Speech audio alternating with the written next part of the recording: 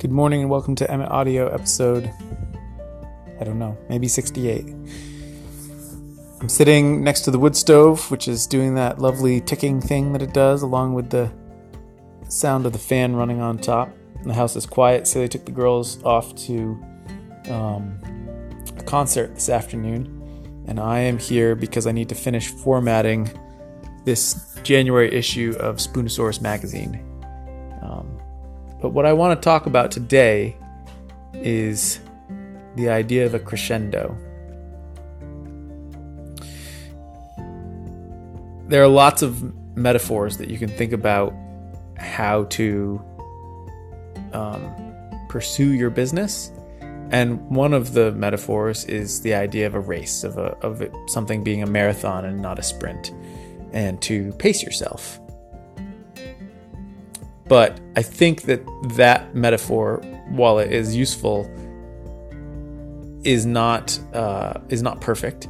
And another important thing to think about is the value of building crescendos into your work.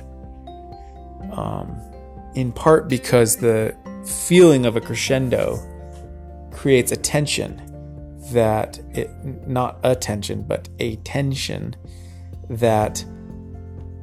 helps drive people's interests and ultimately can help drive sales, although driving sales has never been a major focus for me. I think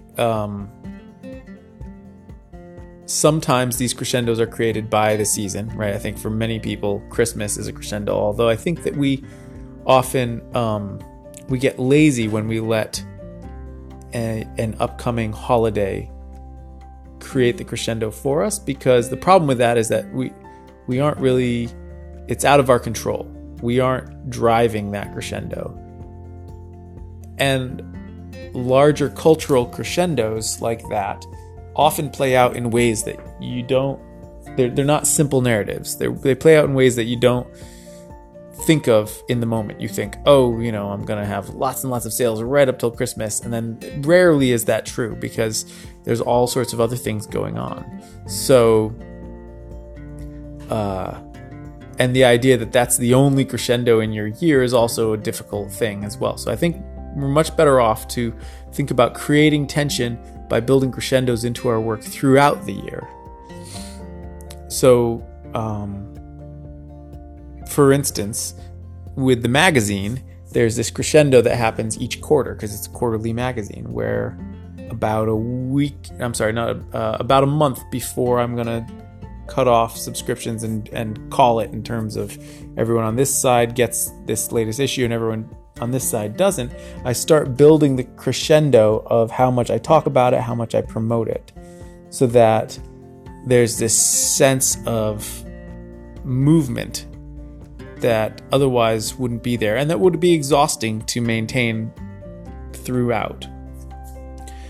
And then the issue comes out, and then there's that relieves that tension, and then it slowly starts to build again. Now, a larger loop is the loop that I'm in for my upcoming book that comes out in May. I'm in a very slow moving tension where I'm slowly ratcheting up the tension of it coming out and it being this thing, and I'm so excited about it.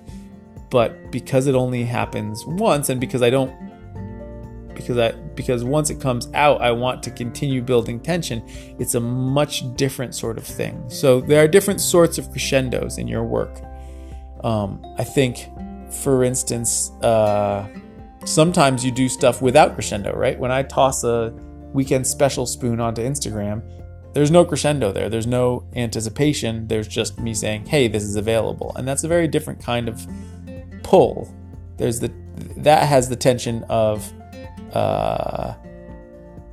this thing is fleeting and I should grab it, but it's not the same as the tension of, hey, this upcoming thing is coming, it's coming, and then we're here. Sometimes it's nice if that tension has a little bit of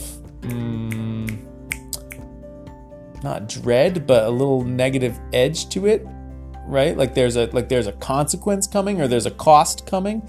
For instance, for me, every year there's the when I close books in October. So I try to be really clear for several months leading up to it. It's coming.